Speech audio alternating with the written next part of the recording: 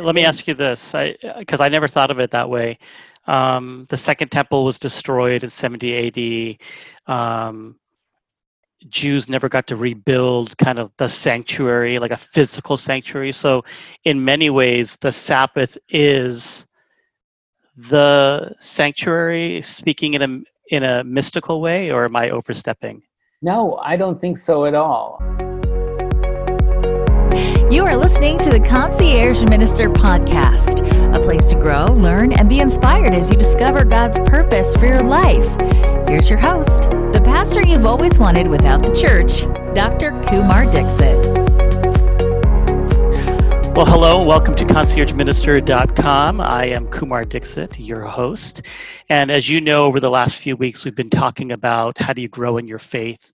How do you have a deeper understanding? And one of the things that we talk about, especially at Concierge Minister, is some of the spiritual disciplines. And if you look at our website, you'll see that one of the spiritual disciplines for me is observing the Sabbath. And the Sabbath is something that's very unique. Most people think of it as something that only Jews do. But in fact, there are some Christians who also observe the Sabbath like I do.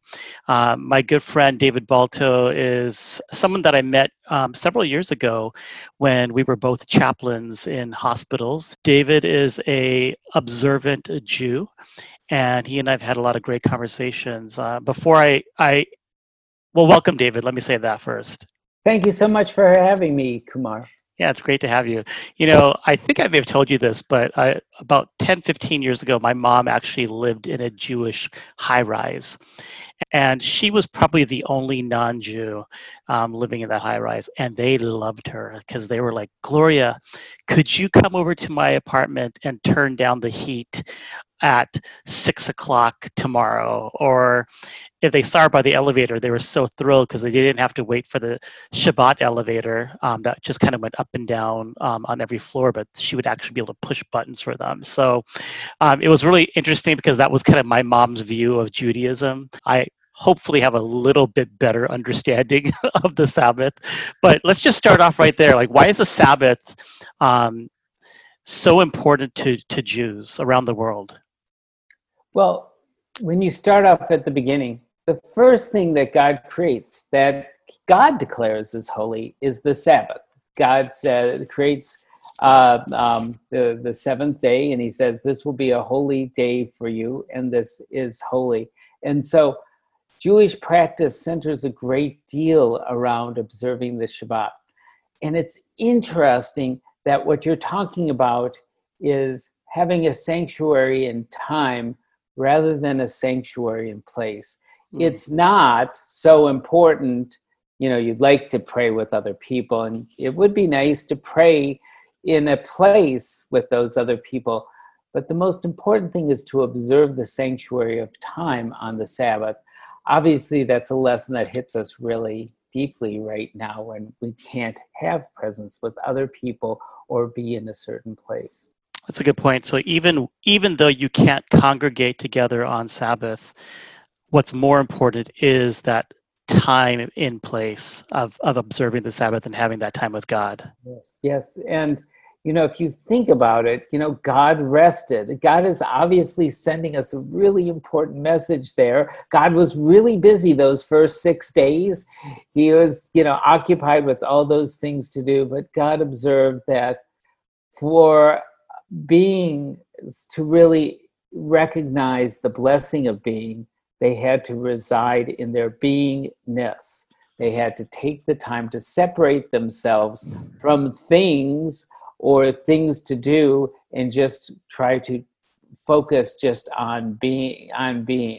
And that's why Jews oftentimes call Shabbat a sanctuary in time. So what do Jews do on Sabbath? Well, there are all different kinds of Jews. There are like several different movements of different gradations and things like that. And so your mother had the experience of meeting Orthodox Jews. Now, for an Orthodox Jew, you bring in Shabbat by lighting Sabbath candles and saying certain prayers. And once you do that until the end of the Sabbath, 25 hours later, by the way, you light the candles, you bring in the Sabbath at sundown on Friday night. Not until Saturday night, 25 hours later, when you look to the sky and see 3 stars, does the Sabbath end. And you do a certain ceremony called separation or Havdalah at that point to recognize that the Sabbath is over. During that 25-hour period, by the way, there are endless. Jews love to have rules. Jews love to have arguments about the rules. By the way, if I was with your mother when the woman said to her, could you turn on the heat? I would tell her, you're not really permitted to do that. Mm-hmm. But you could do is sort of say, hi, would you like to come into my hot room? God, do you feel sort of warm? If you feel sort of warm, please lower the thermostat. Inference. There's an inference. So you can't ask people to do things, but right. There are all these different kinds of rules. You're listening to the Concierge Minister podcast. Okay, so extremely observant Jews for that 25-hour period will not do things that constitute work. And work includes turning on electricity or driving or checking your iPhone or lighting a fire or anything along those lines. So for example, like lighting a fire, when I grew up, my grandmother had a metal pan on the top of her stove, and she would turn on the fire before the Sabbath started, and the fire would be on the whole time. But there are long, elaborate rules about what you can do. There's only a certain distance you're permitted to walk. You cannot carry things on the Sabbath. If any of your viewers saw the Netflix series Unorthodox about the Orthodox woman who escapes from Brooklyn, there's this big issue about whether or not she can carry anything. And what you do is you designate an area, and you actually have a wire across this designated area, and that within that area, you're permitted to carry certain things. That border, which is called an Erev, was down at the beginning of the show, and that's why she couldn't carry things. I remember that sequence. I actually watched that TV series, and I didn't catch that. So that's really interesting. But I don't want to. We could spend 6 hours talking about the elaborate rules, but I don't want to go there. Yeah. I want us to think about what is life like when you separate yourself from the arduous activities that sort of command you and dictate and control you, and just say, today is a day for beingness. I am going to sit there, and we are going to say the prayer over the bread at the Friday night dinner.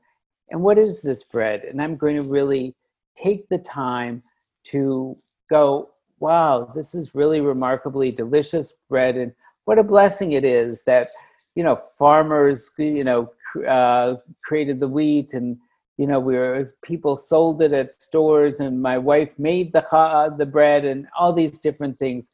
It's a chance for you to focus on just existence and beingness. Mm-hmm. And that's why some people say that the Sabbath is a taste of heaven. It's your taste of, what life will, what your existence will be like in your final home. So let me ask you this. During that 25 hours of the Sabbath, do you spend most of your time in worship, reading scripture, praying, or is that also part of just family time where you are enjoying the abundance of a feast? You are supposed to. You're supposed to pray. There are 3 services. Jews have services for the morning, afternoon, and evening. You add in, so you do a mix of those things. You do all of those things. And one special thing is towards the end of Sabbath, you have a special extra meal. By the way, there's this wonderful mystical concept that on the Sabbath, an extra soul descends within us. So we possess 2 souls. And so our soul actually has a companion. And you're,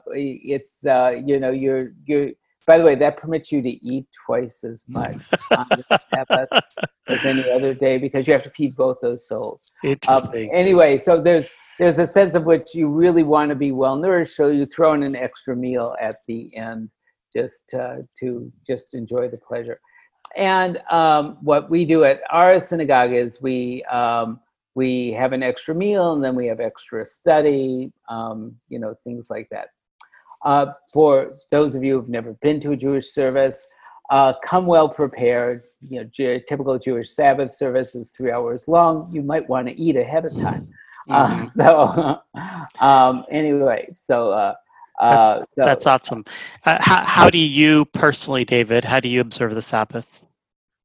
Oh, thank you so much for asking. The Sabbath comes before the beginning of the Sabbath is when my wife lights the Sabbath candles, and that lighting of the candles, sort of like creates a visual separation, within us between our daily, everyday 6-day-a-week concerns and the special holiness of the Sabbath. And that is a really sacred moment for me. That is the point where I really feel closest to heaven, feel I can direct my prayers to God. By the way, before we do that, we look each other in the eye and say a verse from Song of Songs, "How beautiful you are in my eyes, how beautiful you are." It's okay. Then there's special blessings before the Sabbath dinner. We say blessings over. I read her the last chapter of the book of Proverbs, a woman of valor. She reads me Psalm 112. And then we say blessings. If there are children around, we bless them. And then we say blessings over bread and wine. And then you do this every single Friday? Yes, every Friday. Wow, that's beautiful. And then we're not. I hope nobody tells on us to our rabbi, but we never go to services on Friday night. So we're really into dinner. But Saturday morning we'll always go to services, and sometimes on Saturday night. I heard a rumor, I don't know if this is true or if it's just a joke, but I heard traditionally Jews should consummate their marriage on Sabbath. Is that true? Yes. Yeah. No, that's a mitzvah. I owe my wife marital happiness on the Sabbath. So, yes. That's really interesting. I'm going to have to share that in my home. Right. It's just a really special time to recognize your humanness and not be distracted by all the doingness. Mm-hmm. It's sort of like you focus on your being rather than your doing. Yeah, and I think for modern days, I like the idea of, as the Sabbath candles are being lit, your wife is reading from the Song of Psalms, you're reading from Psalms to each other. And so it's not only the sanctuary and time for God, but it's also a connectiveness for you as one being, a couple, to enter God's space. Right. Yeah, no, I like that notion, Kumar. Yeah, that's really, really nice. Jewish philosopher, hopefully I'm saying this name right, Ahad Ha'am? Ahad Ha'am. He took that name. It's, yes, one of the people. He was saying, he took this name, he created this name. It just is like, Ahad Ha'am, I'm one of the people. Really? I'm not somebody special. I'm Ahad Ha'am. Yeah. Really? Okay. Yeah. So there's this quote that that's quite popular. It says, "More than the Jewish people have kept Sabbath, Sabbath has kept the Jews." Interpret that for me. Think about it for a while. For all of my beloved Christian friends, you've had a place. You have places. You have your church. You stayed in the same place for a long time. Jews, have been driven from land to land to land, and have not had that place. So, and yes, there are lots of beautiful old synagogues, not altogether that many, but we didn't necessarily live in those places. So what the Sabbath does is always create a sanctuary for us. And those activities of observing the Sabbath remind us of the special, our special gift of being Jews, of being able to be God's people and act in God's ways. So let me ask you this, because I never thought of it that way. The Second Temple was destroyed in 70 A.D. Jews never got to rebuild kind of the sanctuary, like a physical sanctuary. So in many ways, the Sabbath is the sanctuary, speaking in a mystical way, or am I overstepping? No, I don't think so at all. I mean, Okay. I think what it is for each of us, and isn't it neat? It's homebound. Mhm. So, it's not you go someplace else. You bring it into your home. And so you bring that, you make your own home, holy. By the way, we're supposed to fastidiously clean our house before the Sabbath. Yes. We're not so good at that. But just to create that physical sense of holiness. But yes, you bring, you create that sanctuary at home. So if you think about, I'm a Jew in the 16th century, and I've just been expelled from Spain or Portugal, and I'm now, I'm now in Amsterdam, a place I've never been before, or I'm in Salonika, or I'm in Trieste, or someplace like that. What do I have? Well, I have the Shabbat, and the Shabbat reminds me of my relationship with God, and my observance of Shabbat helps me to feel that sense of holiness, even though everything that I loved and lived for is back there in Spain and Portugal, where I can never return. Wow, that's beautiful. That is a true gift from God to be able to carry that time with you. One of the most famous people, especially at least in Christianity, when we talk about Jewish theology and the Sabbath, is Abraham Heschel. I'm just curious: is he as popular as he is? Like, is he like well known and like beloved in Judaism?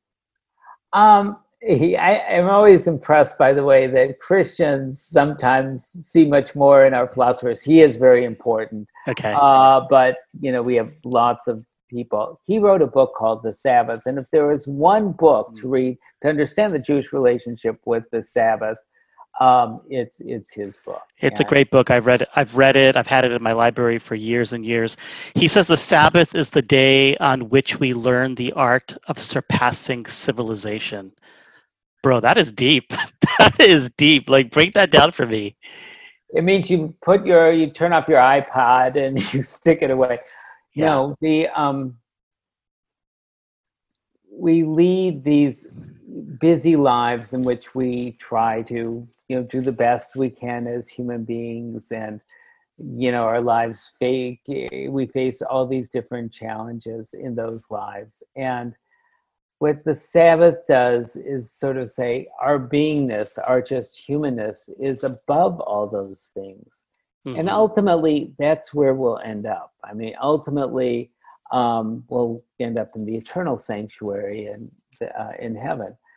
And so it's a chance for us to focus on that humanness. So the everyday concerns of there's this going on in politics or this thing going on with my business, all those things are supposed to be set aside. So civilization isn't as important as just our relationship with the eternal and our recognition of the blessings of humanness. It's hard to take the time to recognize the blessings we possess because we're so acquisitive, we're so concerned, we're so involved in trying to become more. Mm-hmm. On Shabbat, you don't become.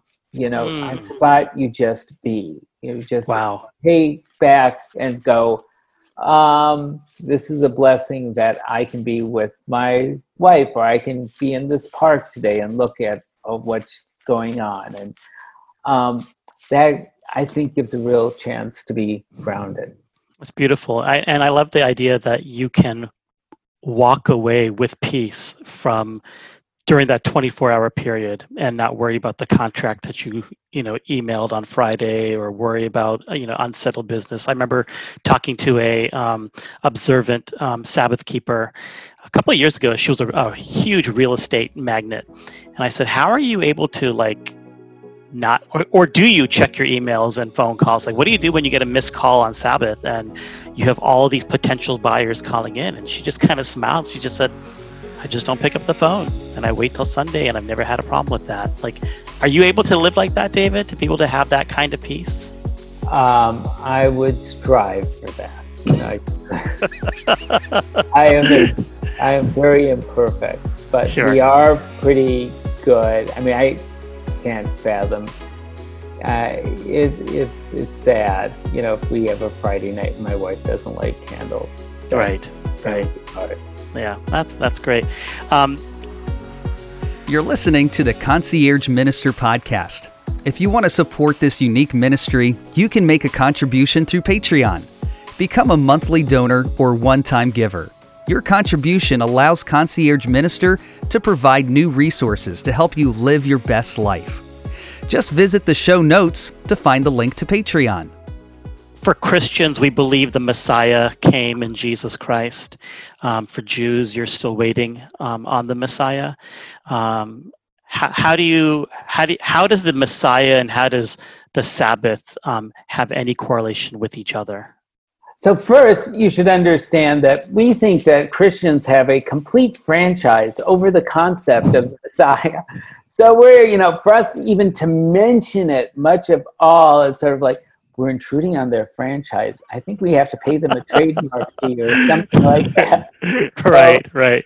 So Jews don't very readily and the other thing to keep in mind when you talk about the messiahs, we've had false messiahs. And It didn't work out at all well. They ended up, they ended up converting and things like that.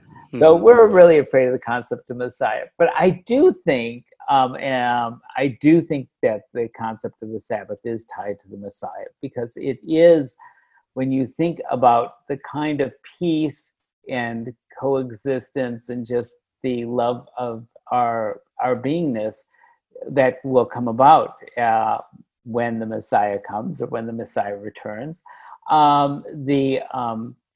That's tied. Shabbat gives us a little appetizer, a little taste of what that is. I think it's good to tie the two together. So that's beautiful. That's really beautiful. Going back to Heschel, I remember this quote in his book, The Sabbath. He says, "A Sabbath is an island in time." Explain to me, from a Jewish perspective, what that means. That's really a wonderful concept, because if you think about what an island is, you have to travel to it special. Once you're on it, you're not getting off until whenever. And there's this phenomenal sense of separation. And when I think of an island of time, I think of the Tom Hanks movie, Yeah. Castaway. But just we have all of this time that we're blessed with, and on 6 of the 7th days, we're busy doing all of these things, to make our lives better, make the lives of other people better. And on the 7th day, we create this separation. And, if you think about it, you think about that rule about the limits, the borders, the air, that fence around that border that's created, that's in unorthodox is called an Arab. And if you think about that, you're creating this island. So within the island, you can participate, but you have you can bring things. And the reason you have an Arab, by the way, is so you can bring food over to other people's houses. Right. Even better meal. But you can't go beyond that. And I think it's nice to go and conceive of creating limits to make time sacred. And that's what you're doing by, through the restrictions of the Sabbath. That's beautiful. I remember 1999 was my first time going to Israel and going to Jerusalem and standing in front of the Western Wall. And I remember being there on a Friday night, and it was so interesting to see a sea of people, a sea of Jews, but different Jews, Orthodox Jews, um, Messianic Jews, laid back Jews, liberal Jews, Judaism, when we think of Judaism, we don't realize how diverse it is, and yet that one thing keeps you guys so together. Yeah, I like that.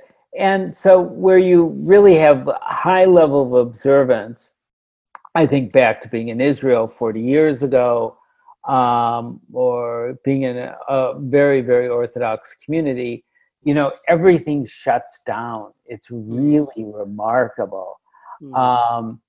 And so the streets, which usually are filled with hustle and bustle, are very quiet. I mean, even in a place like Tel Aviv today, a very cosmopolitan city, things are certainly much more quiet on Shabbat. Stores are closed. You cannot shop. And so you just, spend the time seeing the world with different eyes, seeing the world where you can just experience things differently and just enjoy the blessings of being a human being. That's beautiful. In the modern business world, there's kind of a push right now to help busy business people understand the Sabbath and to say to them, even you, as busy as you are, needs to have a 24-hour period of peace. How do you feel about sharing the Jewish Sabbath with everybody else, even Gentiles, if I can say? I enjoy doing it. By the way, I'm a hospital chaplain in an inner city hospital. 98% of my patients are Christian or of other faiths. So if I see the opportunities, I certainly do that. By the way, one of the stories I wanted to share was, I don't really want to work on the Sabbath, and I always ask that. I'm relieved from that obligation. But there was one Friday night where it was just, you have to work this Friday night. So I'm like, okay, fine, I'll do it. Mm-hmm. And so the chapel was immediately next to the chaplain's office, and I'm sitting there at Friday night at about 9:00 at night, feeling a little bit forlorn. And there's this beautiful singing and praying going on in the chapel. And of course, it was a group of Seventh-day Adventists who had gotten together. I'm like, well, of course they'd show up, and they were worried. Yeah. And I just thought it was a wonderful blessing from God, because God could tell that my heart really needed prayer. And so that was provided. That is awesome. Thank you for sharing that. Are we missing anything else in our conversation today? Anything you wanted to share? Look, I think one thing I wanted to make sure I got across was, we have all these restrictions, but and we could carry on an endless discussion about which restrictions, what can my wife, cook, and what can she cook, and all these different things. And that's because we had too much, we have lots of rabbis and lots of discussions and lots of discussions and debates. But that's not what the Shabbat is really about. Shabbat is about going and stopping your everyday life and sitting back and just recognizing the blessings you have, the blessings of creation. And it's a wonderful way to sort of connect with God and help to renew and restore your soul, because your soul basically is in the back seat 6 days of the week. I mean, it is having a tough time saying, wait a second, there's all this stuff you're not quite seeing. And, on Shabbat, the soul takes over, and, you're really guided by your soul, and that's a tremendous blessing. That's really beautiful. David, thank you for joining me today on our podcast. You are so informative, and you have such a wealth of experience. And you share it in such a normal way for everybody to understand. So I really appreciate that about you. Thanks again. Thanks so much for having me, Kumar. I really appreciate it. Blessings to everybody. Thanks for listening to the Concierge Minister podcast. If you want to learn more about growing in your faith or looking for an online faith community for support while you are on your journey, please visit conciergeminister.com or send us an email at conciergeminister@gmail.com. Don't forget to click the subscribe button and give us a 5-star rating. If you find this podcast helpful, please tell your friends about us. Thanks again for listening. Until next time, go and live your best life.